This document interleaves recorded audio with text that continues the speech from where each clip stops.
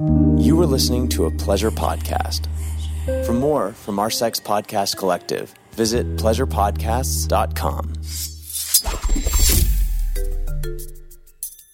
You guys, I'm so excited about my new sponsor because these people are very near and dear to my heart. They've been one of my main clients, if not my main client, for like over the past 10 years.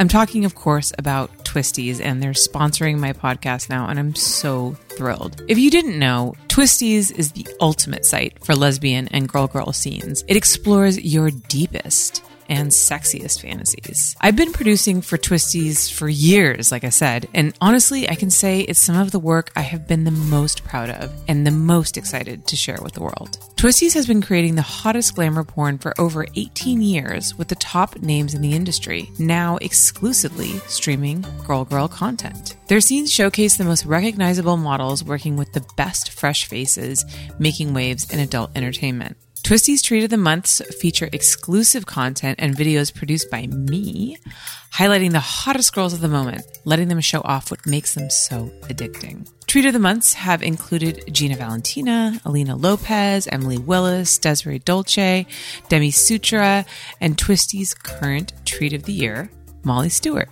To unwrap the hottest treats and mouthwatering scenes, visit twisties.com, or you can find them on Twitter at Twisties and on Instagram at Twisties Treats. Hi, I'm Holly Randall, and welcome to my podcast, Holly Randall Unfiltered. This is a show about sex, the adult industry, and the people in it. I'm a 21-year veteran of this fascinating little industry, and as the eldest child of the trailblazing erotic photographer Suze Randall, you could say I grew up in it. So forget everything you think you know about porn, because this show is going to change your mind. My guests are some of the biggest names in the industry, and we unabashedly reveal the real behind-the-scenes stories. The funny, the inspiring, the tragic, and the bizarre. Everyone has an opinion about sex work, but few people actually listen to the sex workers. So sit back and prepare yourself for a podcast which is honest, raw, and unfiltered. Here at Holly Randall Unfiltered, I try to bring you a wide spectrum of guests from all eras of porn. So I am excited to dive back into the heyday of the 80s adult industry with the one and only Amber Lynn. Amber is a legend, and alongside stars and previous guests such as Ginger Lynn and Christy Canyon, she really helped define the star in porn star. A few decades later, Amber is still going strong with her modeling, advocacy, and her podcast, Rock and Sexy Uncensored. So let's take a trip back in time and find out what this porn icon is up to these days with our esteemed guest, Amber Lynn.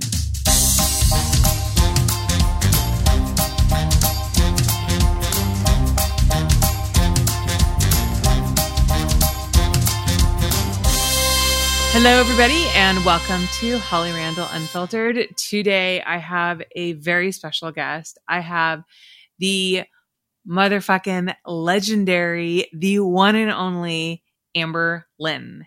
Amber, hi. Thank you so much for joining us.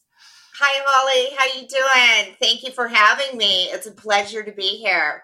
I know. I am so excited about this interview. I really love talking to people who, you know, are veterans of the industry, who have so much insight like you do, who used to work with my mom, because it's always really cool to kind of have this like full circle. And I love hearing experiences of people who, you know, worked with her back in the day when she was doing her thing as Suze Randall. So I'm really thrilled to have you here. And I know you have a lot of stories for us, and I can't wait to get into it. Tons and tons of stories. And yes, I did work with your mom back in the day. And she was a great pillar of my success in the industry, I'll say. I learned a lot from her. And also, I have a little story before we start about you. First of all, I love stories about me. Congratulations on your show and the success of it. It's totally awesome. And it's really great to see what you've done with your show and everything that you're doing these days. I remember you when I was working with your mom, and you were just, God, you were just a young girl. You must have been, I hope I'm not dating myself too much. You were probably about 8 or 9 years old. And I was over at your mom's studio, and I was editing photos or picking up internets. And it was one of the times out of like probably 100 times I worked with your mother. And all of a sudden I turned around, and here's this little blonde girl standing outside of the studio. I think you had a little brother with you, a little blonde brother. He had these big blonde, gorgeous curls. And he was this little matter of fact hand on her hip.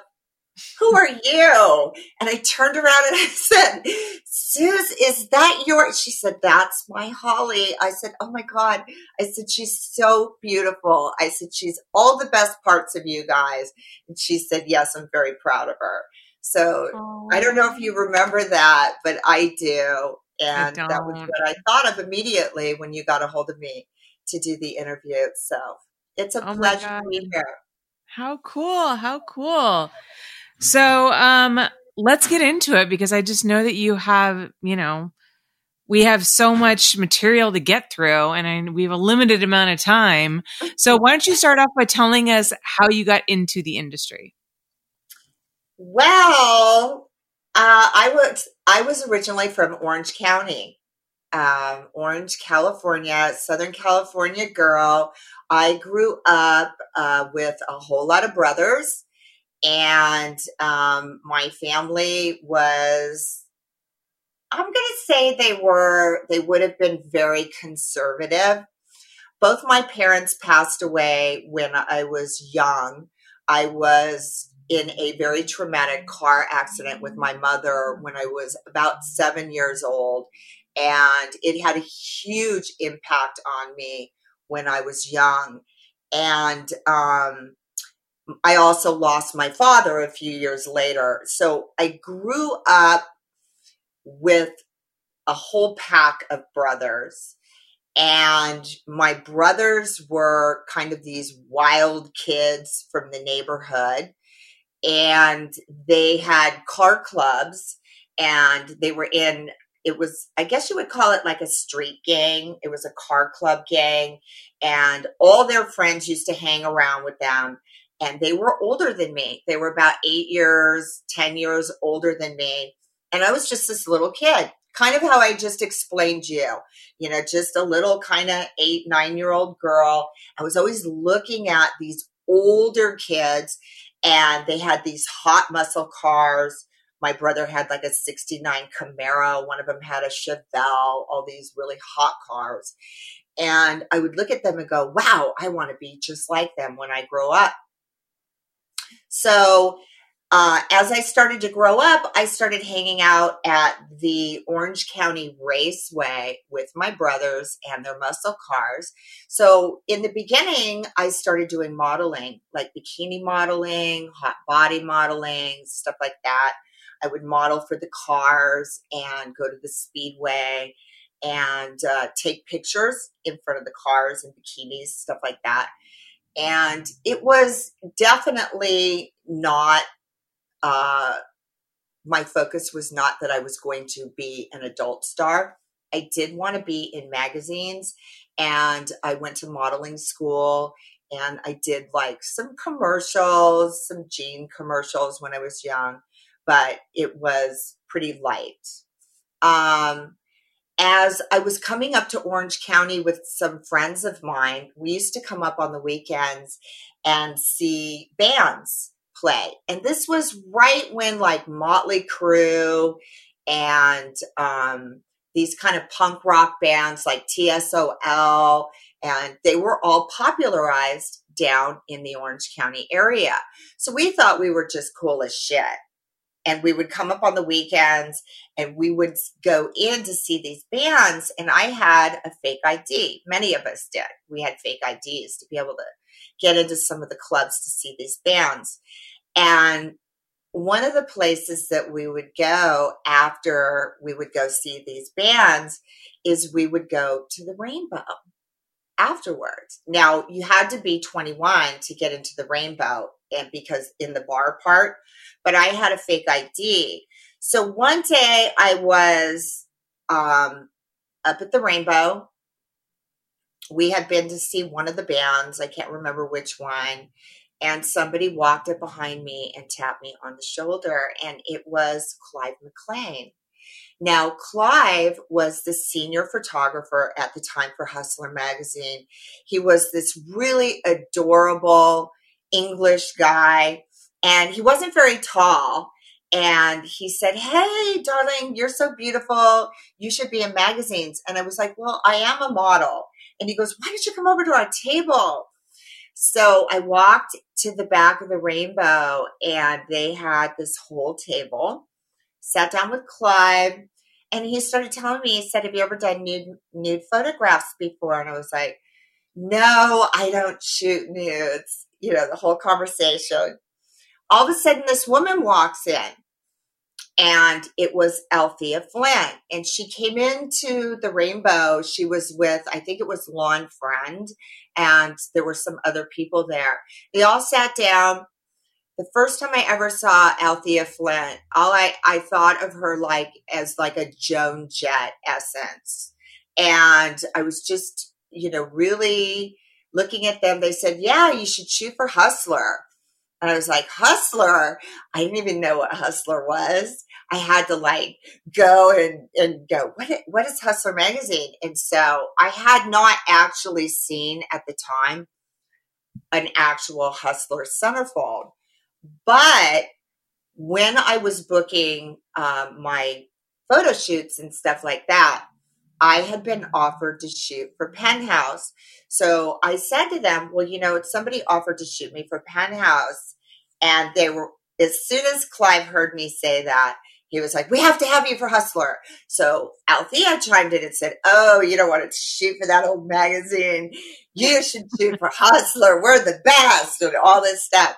And so I was really impressed. And that was kind of how it began. They said, "Why don't you come up, check out the magazines and stuff like that." So I wound up coming up to Los Angeles and then started shooting with Clive. He did a test on me. I shot so many layouts, covers for Hustler. And immediately I was shooting for Clive. Then there was J. Stephen Hicks. He shot me for Penthouse. And then a little while later, I would meet your mom, Suze Randall. I can't remember. I was trying to remember if I think I had already done my first adult film when I met your mom. So it must have been a little while later. But in the beginning, I shot for Hustler and I shot for Chic, and they immediately started using me in all kinds of things. I worked on a set with Marjo Gortner, and they did a layout called, it just escaped me. It was a layout with this woman on the cross, and it was called "Oh My God." And we were at this table where we were all part of this Last Supper. But the girls, the models, were all turned upside down. So we were kind of the feast with our legs open like that. So it was kind of like this huge controversial layout. And at the time, it was very shocking. And I remember the first time anybody from my hometown found out that I was doing nude magazines was one of my brothers. I had magazines, and one of my brothers picked up one of the magazines in my family's living room and was like, "Oh, Hustler." And he starts looking, and he opens the magazine, and I was in it. And I was sweating all of a sudden because you didn't recognize me. You couldn't even recognize me from Lenny Allen, the girl from Orange County, who was walking around in Vans tennis shoes, to all of a sudden this, Chic Hustler centerfold. And it took him a minute. I could see his face change. And then my brother was threw the magazine down and said, "I can't believe you would do something like that." And I remember right then, I was like, you don't know about, what we stand for in the adult entertainment industry. And you don't know what Larry Flint stands for. And it's all about our First Amendment and freedom of speech. And I was trying to explain it to my brother. And of course, not doing a very good job. It was all very new to me. But at that moment, I think I kind of realized that all of these things had begun to resonate with me.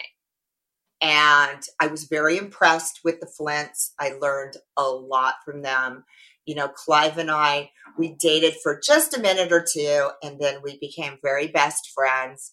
And he shot me for all kinds of stuff. We traveled all over, went to south of France, and eventually he was the one that was behind me getting my Lifetime Achievement Award at the Cannes Film Festival, which was one of the proudest moments in my career. So it was great. I think I was in the industry shooting for magazines for maybe a couple of years before I happened upon working in movies. And I never thought I was going to work in movies. I didn't set out to do it. The modeling was progressive. With each and every photo shoot, you get a little more comfortable. You're doing a little more. First, I had done a single girl, and then I got a centerfold. Then I was on the cover. You always wanted to get a cover with your centerfold because you got paid extra. You would get like $500 extra on top of the centerfold. And then I started working with an agent. Now, the agent that I started with, his name was Reb Sawitz, and he was with Pretty Girl, an agency called Pretty Girl. I don't know if you remember them, but oh yeah, I interviewed. Yeah, I interviewed Jim South before he died, and we had a whole conversation about Reb and the rivalry between him and Pretty Girl Entertainment. But now that you brought that up, now at the time I didn't know it, but they had a huge rivalry. I was introduced to Reb by Bill Margold. I was introduced to Bill Margold almost immediately after doing a few magazines. And Bill Margold, the first time I walked into his office, I used to wear straight leg jeans. They were Guess jeans, and I used to wear pumps with them. And it seemed like really odd in that day that that a girl would wear pumps with her jeans. So I walked in the first time I met Bill Margold. He looked at me and he said, "Oh my God, I've never seen a woman wear pumps with jeans before. What the hell is the matter with you?" And I was like, "I do things the way I want to do them. I don't take direction from others." And he looks at me and he goes, "Girl, you are going to be very, very famous in this industry if you choose to come into the industry." I was like, "Well, what the hell does that mean? I'm already a magazine model. I don't need to do movies or whatever." And they told me, "You don't have to do anything that you don't want to do." So that made me feel really comfortable. I came in and I worked for, as you said, I worked for the rival agency. And I didn't even know that. I didn't meet Jim South and everybody from Jim's agency until what would be sometime later. But they put me to work at Pretty Girl right away. And I was doing whatever it was I was comfortable with. Are you comfortable with single girls? And I would do all this work. Then it was well, would you do a 2-girl shoot simulated? And back then, we used to do magazine shoots where you were doing boy-girl or girl-girl, and you would simulate the set. So you would have to pose like you were having sex with the person, but you weren't actually having sex with them. So I remember doing a shoot with Tom Byron and this other girl for Hustler on a truck with Clive McLean out in Palm Springs. And I remember like sitting there and they're like, well, you have to get him, play with his willy and get him hard for this scene. I was like, I'm not having sex with him. And they were like, yeah, but you have to do it for the shoot. You don't want, him to have a soft. Yeah. Do you want to be here? Do you want to be here all day? I'm kind of feeling like, what am I allowed to say here? So I'll just say it and you can edit it. So he said, we don't, get him a hard on, girl. So I looked at him and I was like, and Tom was cute. Tom had this real little boy look, and he was very shy. And when I was young, I used to have this thing in school about nerdy guys. And I used to love to like flirt with the nerdy guys and like flip up my skirt and act like, because I knew they'd get all like bashful. And Tom was kind of like that. So I looked at Tom and I was like, okay. So I started playing with Tom, and getting him erect for the shoot. And I realized, Clive said to me, he said, if you don't take care of your talent, your co-talent, then your shoot is going to look like shit. And I learned very young about that, that we had to work together as talent. Otherwise, my pictures wouldn't look good. And I didn't want that. So we're on the top of this truck and it's windy and we're out in the middle of Palm Springs. And we feel like every time I would stand up on the truck, and we're talking about like a big rig. We're on a big rig having sex on top of a big rig. Wow. And Clive would be like, come on, get your ass up in the air and, open that pink, show me that pink. And for Hustler, you had to show like big pink. Okay. Yeah.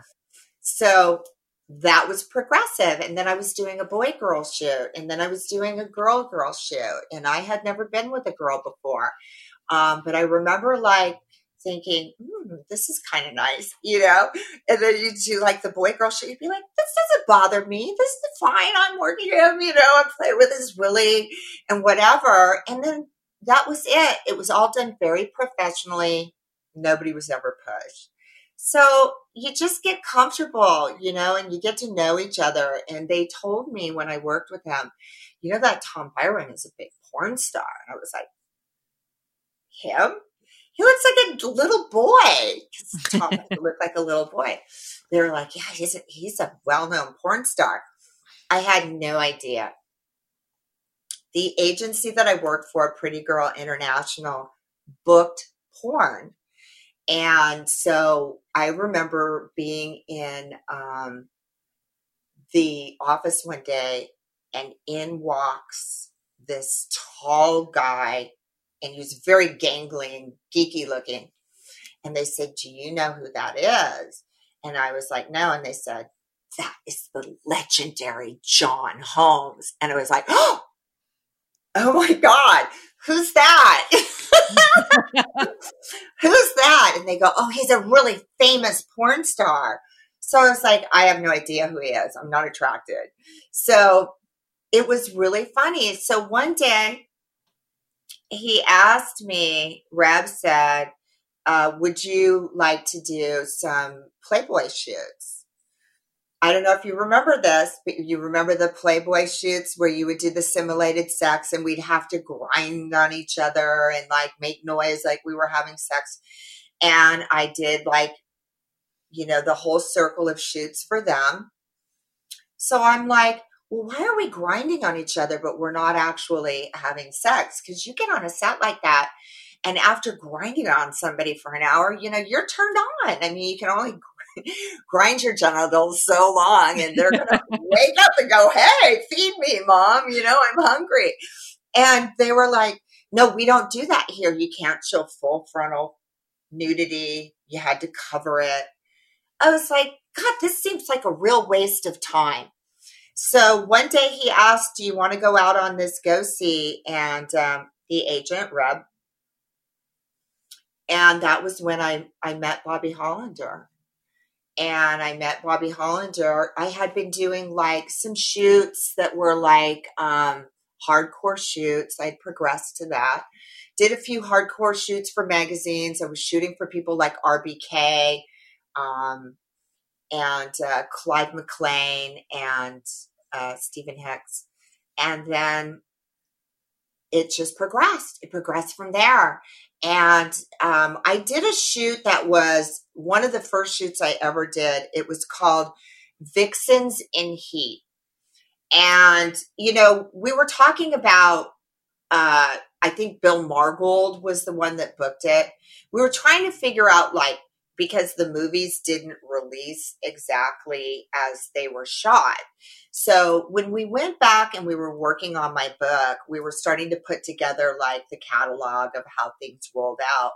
And we realized that there were some very, very early hardcore movie shoots that were done of me that were kind of like, I don't know if you'd call them loops, but they were just, you know, softcore shoots that kind of turned hard. So I did a movie that was called Vixens in Heat that was a very, very low budget porn. And they were like, well, I guess you'll do it. So I went on this go-see with Bobby Hollander. And Bobby Hollander was a very famous director at the time. He knew Shauna Grant. He had discovered a woman that was incredibly famous and popular at the time. Her name was Shauna Grant. And I was very impressed by that. When I was at his house, there was like a whole thing that went on around that where I pulled up and he was abusing this French poodle in the front yard. And I've always been an animal rights activist lover since I was a kid. I've always been into animals. And I jumped out of my car. I had no idea he was the director I was meeting. And I said, what the hell are you doing to that dog? And it was a big, giant, like imperial black poodle. And he said, it's my dog. You know, we had the words about it. He said, if you want the dog, you can have it. So I took the dog, put it in my car. I was going to take the dog because this guy was, and he said, who are you? Because I guess he had been sent pictures of me and I had actually pulled onto his estate. And I was like, would you, and I looked around and at that moment I realized that was the director I was there to see. And I had just told him off about abusing his dog. And I had the dog in my car. So I was like, what am I going to do now? So he goes, okay, now I know who you are. Get the dog out of the car. Come back in the house. We go back in the house. He had this beautiful estate in Tarzana that had this giant pool in the back. In the back of his house was a model who would later become one of my best friends for a long time in the industry. Her name was Danielle Martin, and she was out there swimming in the pool. And there were some other models there, including Shauna Grant. Her real name was Colleen. Who would come by and to see, you know, Bobby while he was, you know, looking me over to see if he wanted to use me in any of his projects. And he offered me a pipe, and I thought it was marijuana. It wasn't. So we wound up getting loaded, and it was the first time I had ever done cocaine in my life. And we wound up getting loaded and everybody was partying and all this stuff went on. And we stayed up all night and I wound up on a porno set the next day. And I did a movie, but I kept looking at all of these girls going, look at these beautiful women. And nobody was ever forcing any of them to do anything they didn't want to do. And I kept saying, if they can do this, if they can be all of this, then so can I, you know? And I already knew that none of what I had done so far was a problem for me. So I wound up shooting. I shot several movies for them. And it kind of all started from there. Wow. Sorry to be so long-winded, but no, it's a long. The story is like kind of long. So, yeah. And in the beginning, with Bobby, you know, Bobby was kind of a Svengali. He was married to Gloria Leonard at the time. And they had been married for some time. So when I met Bobby, I met all these people, and I had already known all these people. And everybody had already been talking about me because of, the magazines and the shoots that I had been doing. So they had already had their eye kind of on the new girl. So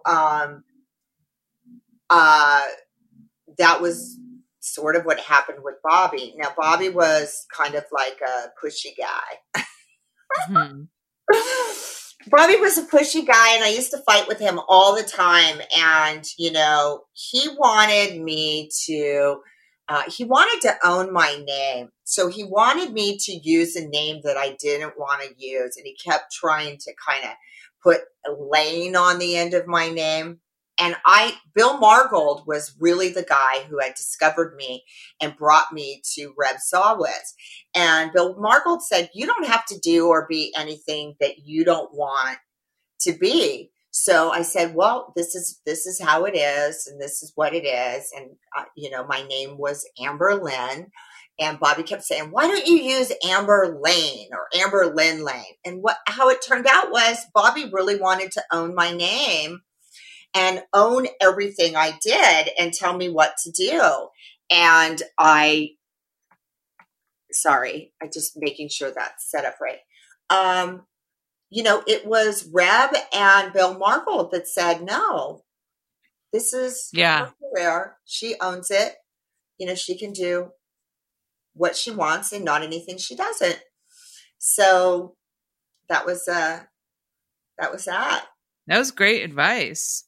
We have to take a quick commercial break, but when we come back, I want to kind of expand on that story about when you said the first time that you smoked was at cocaine and where that led you. I'm kind of hesitant about it because I know, yeah. Basically, we want to talk about your journey with addiction and sobriety because that's one of my favorite topics because I've had a similar journey. So hang tight, guys. We will be right back. Holly Randall Unfiltered is brought to you by Helix Mattresses. Shooting porn is hard work. I know many of you don't think so, but honestly, my job is just like any other.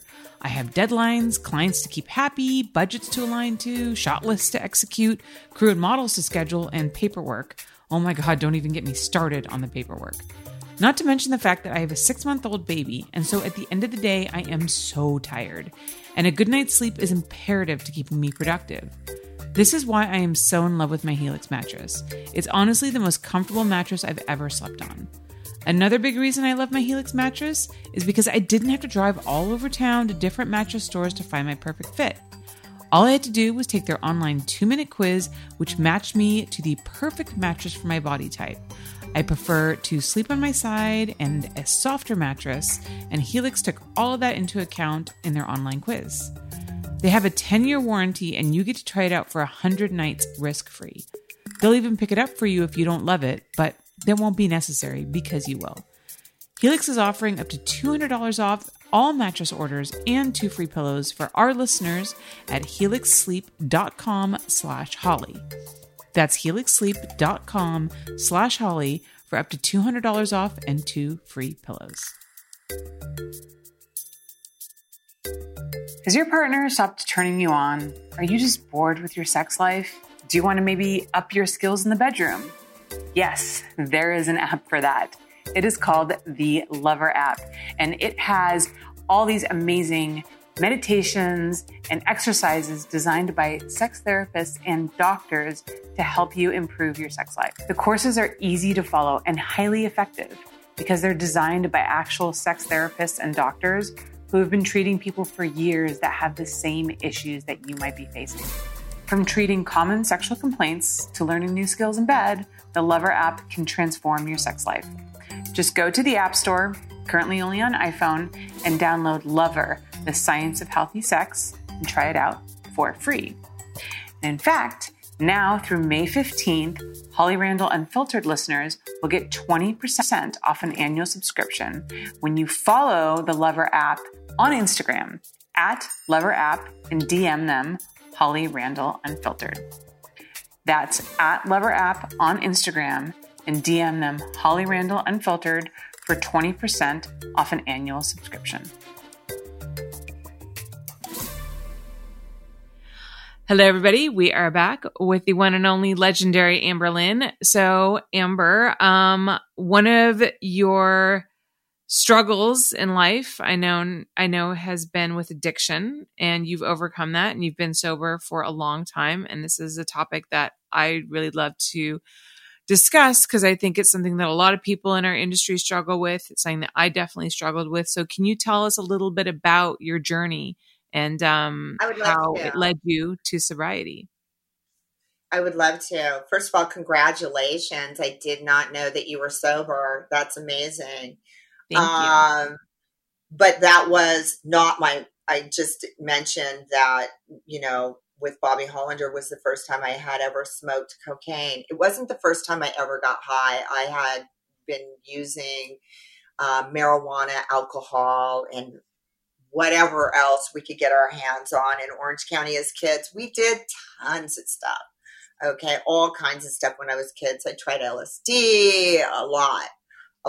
We were rock and roll punk rock kids who were out for a great time. And I wanted to experience life. And I have that kind of personality where I was always attracted to the extremes, whether it was extreme music, extreme outfits, extreme everything.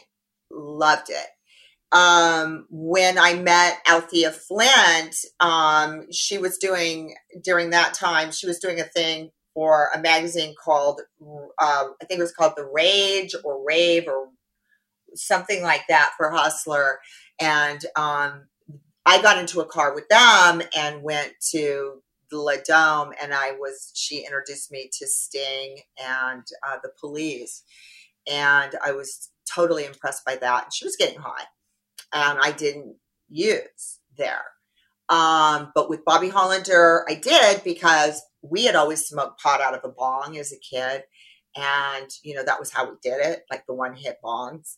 And I had no idea that you could put cocaine in a bong, or I probably already would have. But I had never done cocaine. We didn't have that kind of money.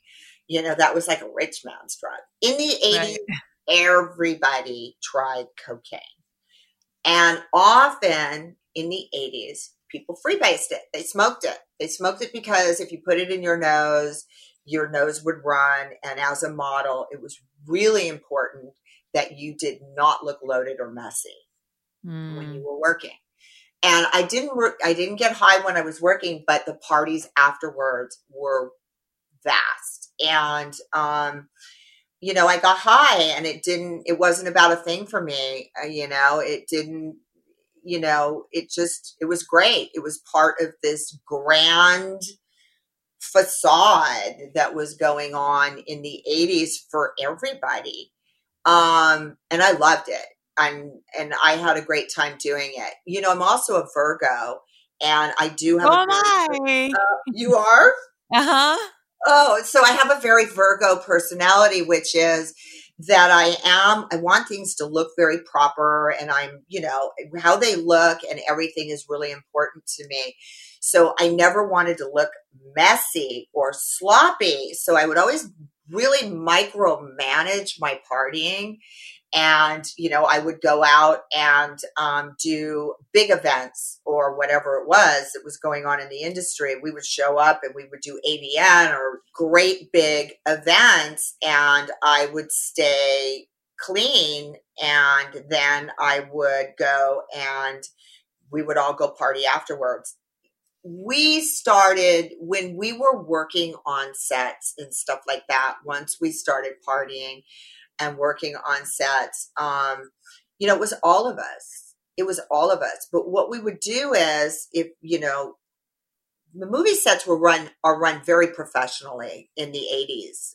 When you go back there, we were working on big shows. We were on the biggest movies of the time. And these were real directors that you had to audition for, just like any studios. And I got to work with all of the biggest directors. And even back then, when I would get really out of body experience. You know, it would change my personality, the look on my face, and how I felt and interacted with the world immediately. And we were doing like AVN shows. And I remember one time we were doing a big show.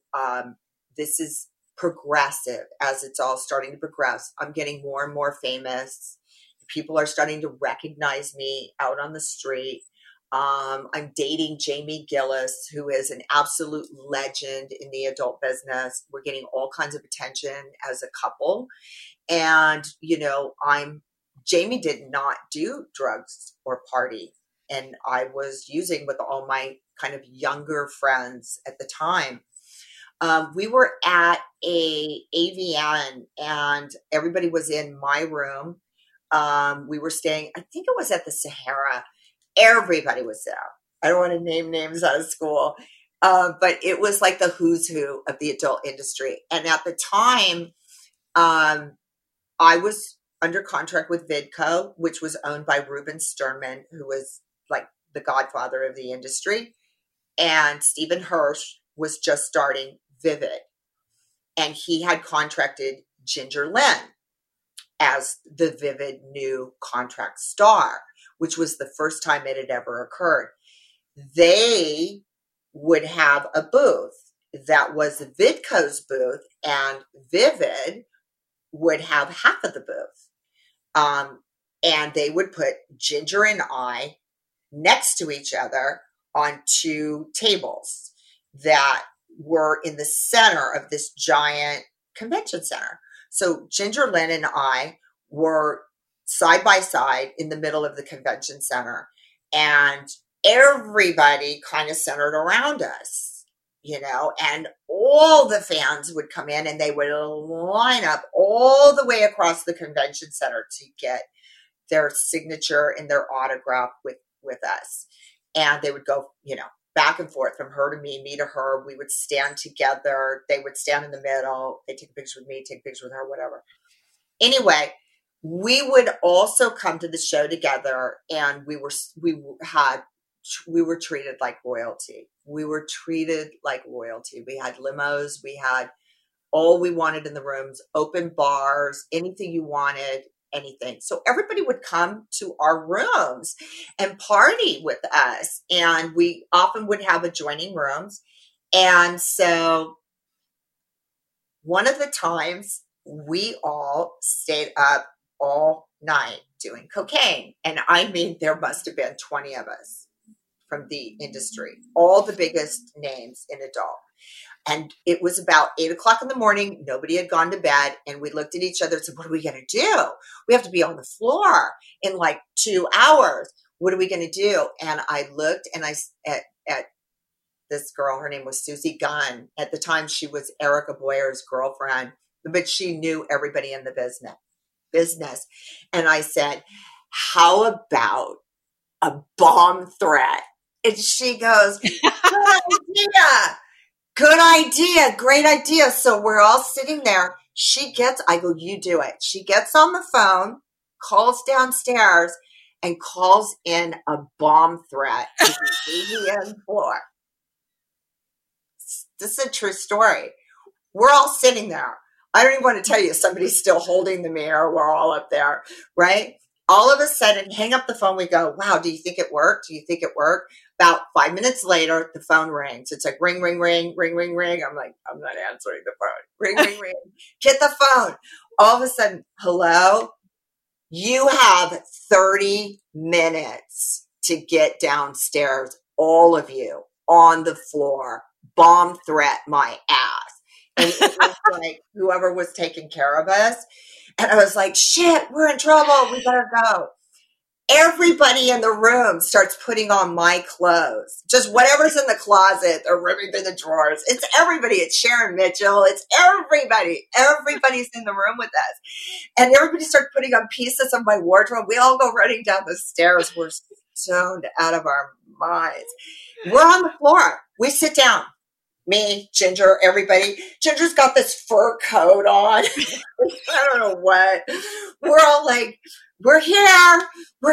And they look at us and they go, bomb threat, huh? And so it's a true story. Yeah. It was worth a try, man. It was worth a try. Thank God, because in Vegas, it could have gone any way. We could have wound up in prison. They were like, no.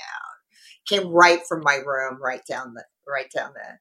That's so great. But this was the way it was. It was like living in a fishbowl that was our own little world. And it was a completely different world because it was the adult industry. And back then, while the industry was stigmatized, it wasn't as viciously stigmatized as I often experience it to be now. Years later, I would have to face my addiction, talking about what you're talking about now.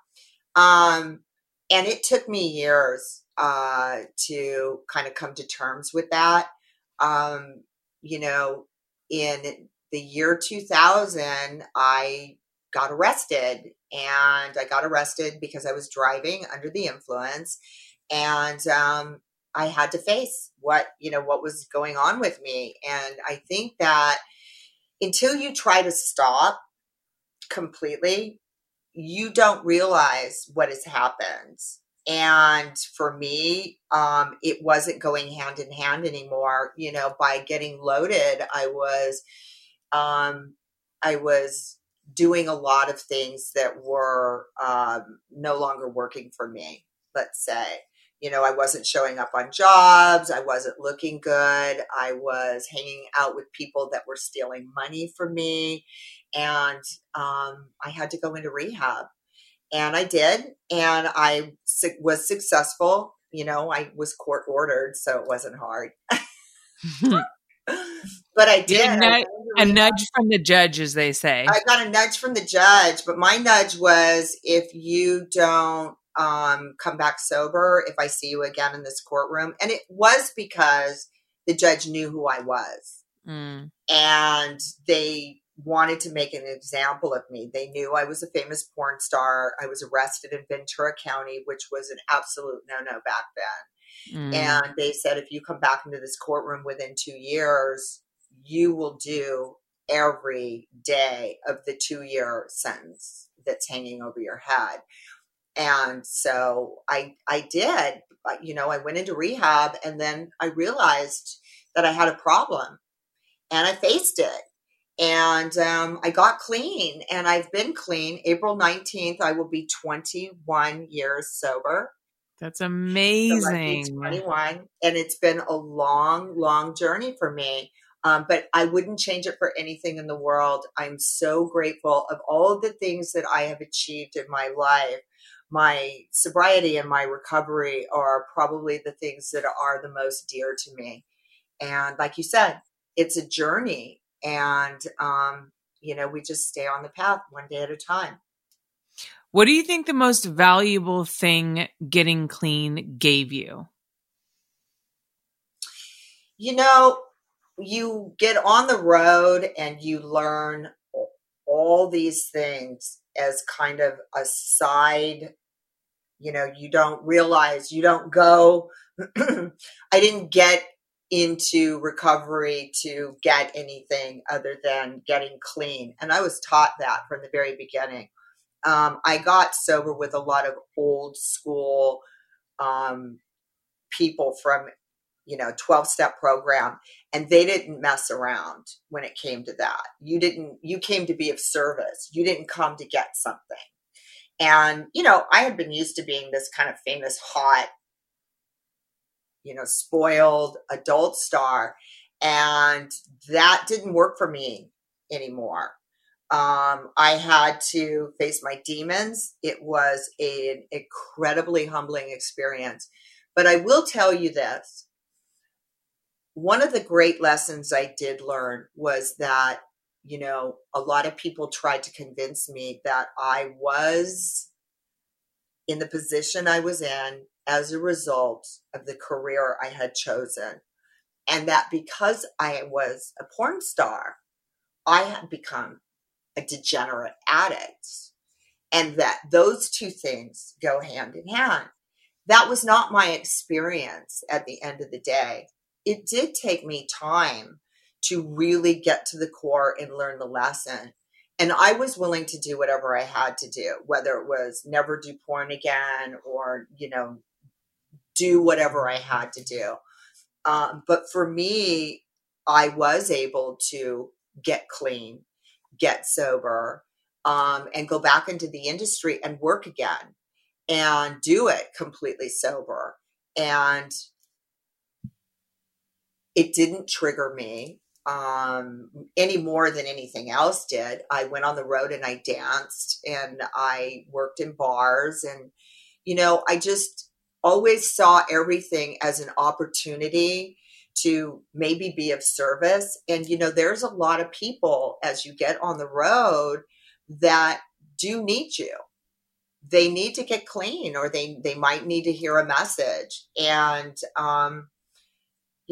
that's what I've learned. That was like my great aha, was knowing that you don't blame the adult industry for your addictions.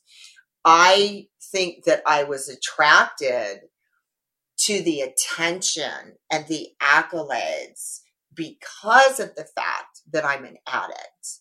That was why I was drawn to that. So, do you believe that you were born an addict, or do you think that your life shaped you in that way, or do you think maybe it was a little bit of both? Honestly, my story, I come from addiction. My father was a severe alcoholic. My father died of alcoholism and cirrhosis of the liver. I think I faced the final demon and the final question the day that my brother passed away, which was probably the most heart-wrenching and painful experience of my life. And the reason why, my brother was Buck Adams, and he was a very award-winning, famous director who had his own career in the adult industry. He also was an addict. And, I tried to bring my sobriety to my brother and say, I know what's good for you, and you need to do this. Because when you come from the family dynamic, he had grandchildren. He had grandchildren, and they were my great nieces and nephews. And I wanted to say, you need to be there for the babies. This is not all about us anymore. And you need to get clean now. You need to stop this. And, that's not for me. That's not for me to say to anybody. It's not for me to determine whether you're an alcoholic or not. But we try to do that sometimes with our family. And when my brother passed away, I went to the hospital, and we had been talking for a while because I had been, trying to make him get sober for the kids. And he had fallen off, and he was struggling, and, he didn't want to be around me, because every time he saw me, I was like, when was the last time you were at a meeting, or when was this? And I had to really learn that my recovery is very personal, and I need to put the focus on me and not worry about what you're doing with your recovery and how you're working your program. When my brother passed away, I was in the room when he took his last breath. He was in my arms, and I had to make an amends to him. I had to make an amends to him because I did not allow him to be who he was. And I think the greatest respect and honor you can give anybody that you care about is to open your hands and say, this is God's will, not my will. And I had to make an amends to him. And I realized there was no question whatsoever from that moment on whether I was going to ever drink or use again because, I saw what happens to us when we take our last breath. And it's a very, very painful thing. Oh my God. What an incredibly profound realization to come through, and so heartbreaking. And I totally identify with that. One of the hardest things is trying to take, you can't take someone's journey away from them. You can't. And it's so hard. What happens is that they're on this road, and whoever their higher power is has their sights on them. And there is going to be that moment of clarity that is only to us. It's very personal. And if you jump in front of that going, hey, stop the car. All of a sudden, they're not supposed to land here. They're supposed to land here. And there's an experience that occurs that is that moment of clarity. And whenever, like for me, I had my moment of clarity, and I can always go back to that because there's always going to be moments where, I say, God, I used to love to, make a great dinner and like have these wonderful wines and all this stuff. I gave that up because in order to stay clean from the drugs, I had to give up the alcohol. And those were all very grown up and mature decisions from a girl who had lived a life that was, anything I want in the way I want. So, these were profound. Like you said, they were very profound. And also because I knew that, his daughter, my niece, was in the room with me. And I saw the pain that it caused her to see her father, lose his life. And he had, heart failure with a stroke, and his liver was failing. And that's what happens at the end, is that your body just kind of implodes. It can't take anymore. And the doctor took me outside and I said, my brother, he was a professional boxer. He's Buck fucking Adams. He can live through this. And he looked at me and he said, your brother has a body inside. My brother was running 5 miles a day. He said, he may look like that on the outside, but on the inside, he's like an 80-year-old man right now. He's tired. He can't take anymore. So, I had to say to him, because he had a double stroke and he wouldn't let go. And he was holding on to my arm. And they said, he's on basically on life support. And I said, no, he's not. He's holding on to my arm. And they said that I needed to let him go. I needed to help him let go. And I had to go into that room and say, listen, your kids are going to be okay. Your grandkids are going to be okay. You can go now, Buck. You can go. And that's when he let go, and he passed away in that room. And it was like, of all the last thing you want to do is let go of somebody you love.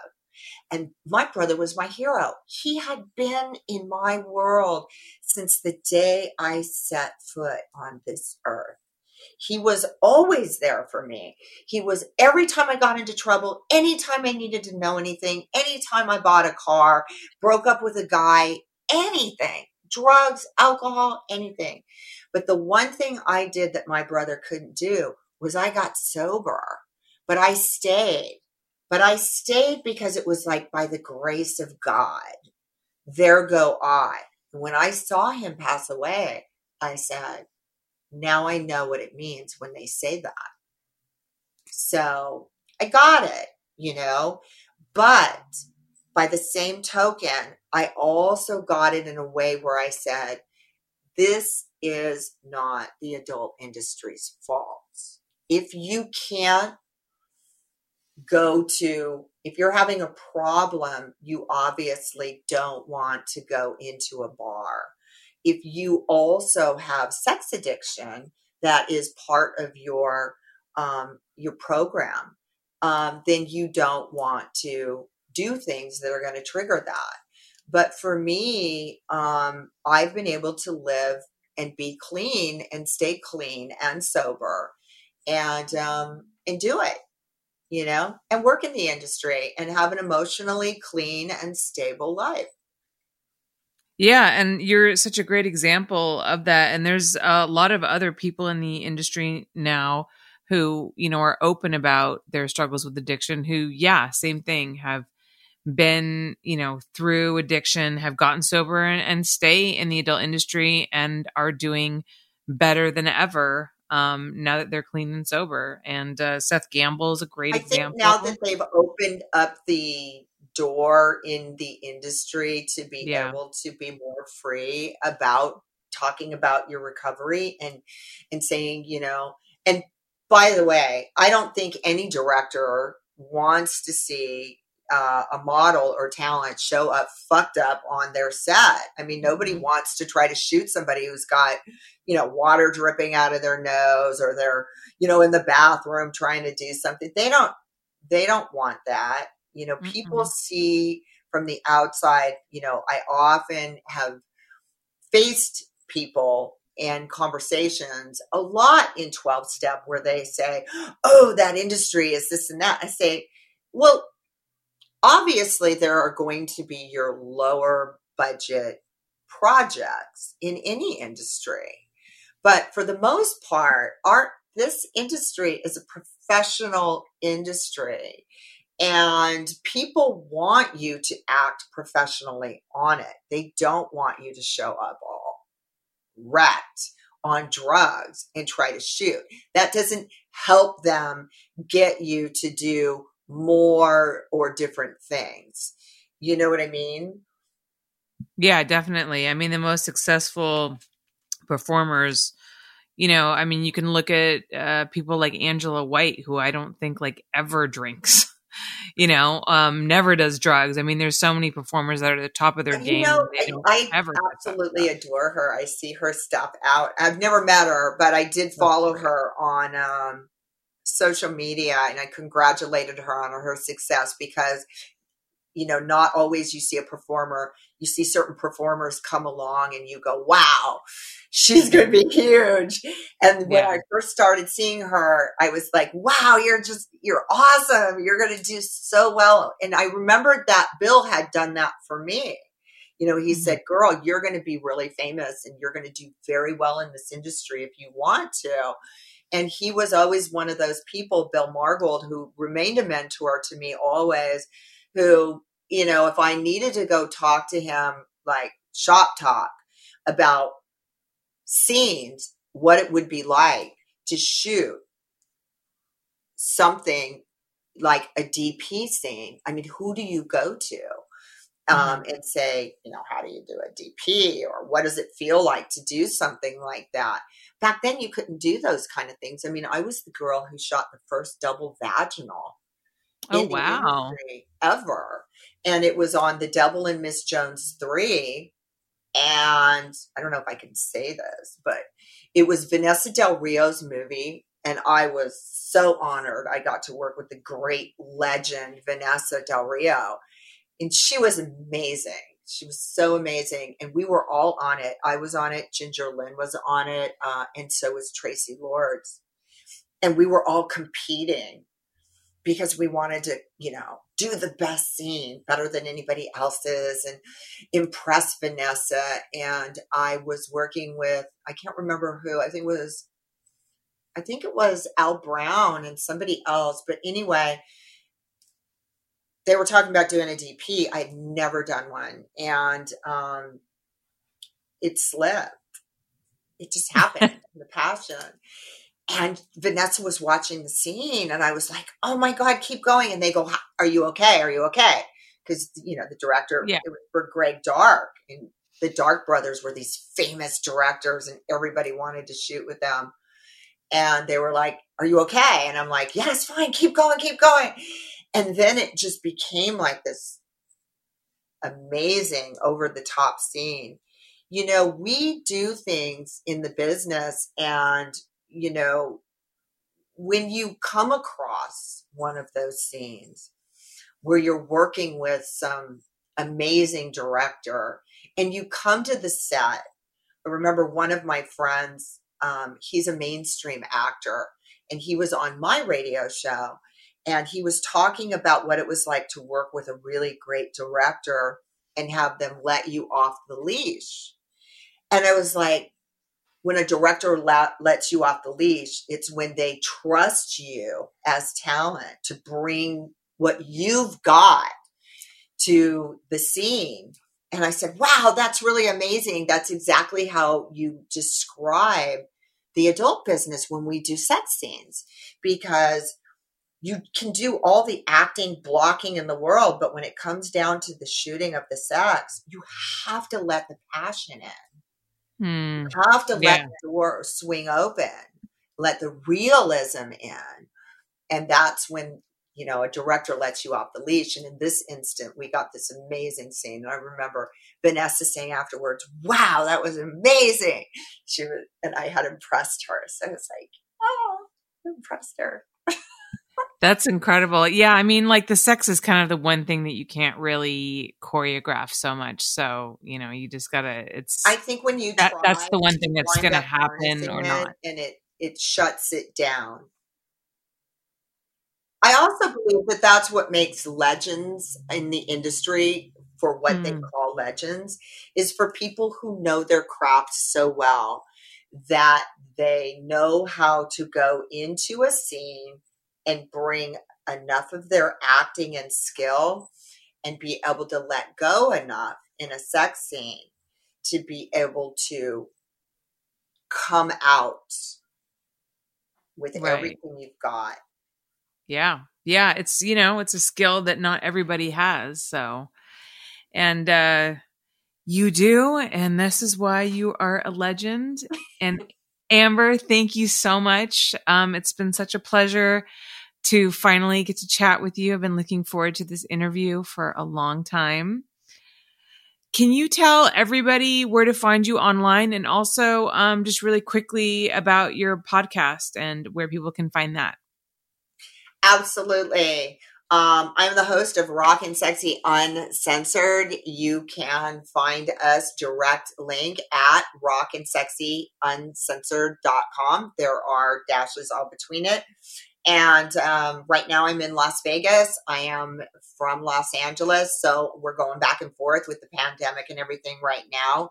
But you can direct access us at rockandsexyuncensored.com, and you can follow us on social media at rockandsexyu. Also, I am available at XXX Amber Lens on Twitter, and also amberlyn.rnsu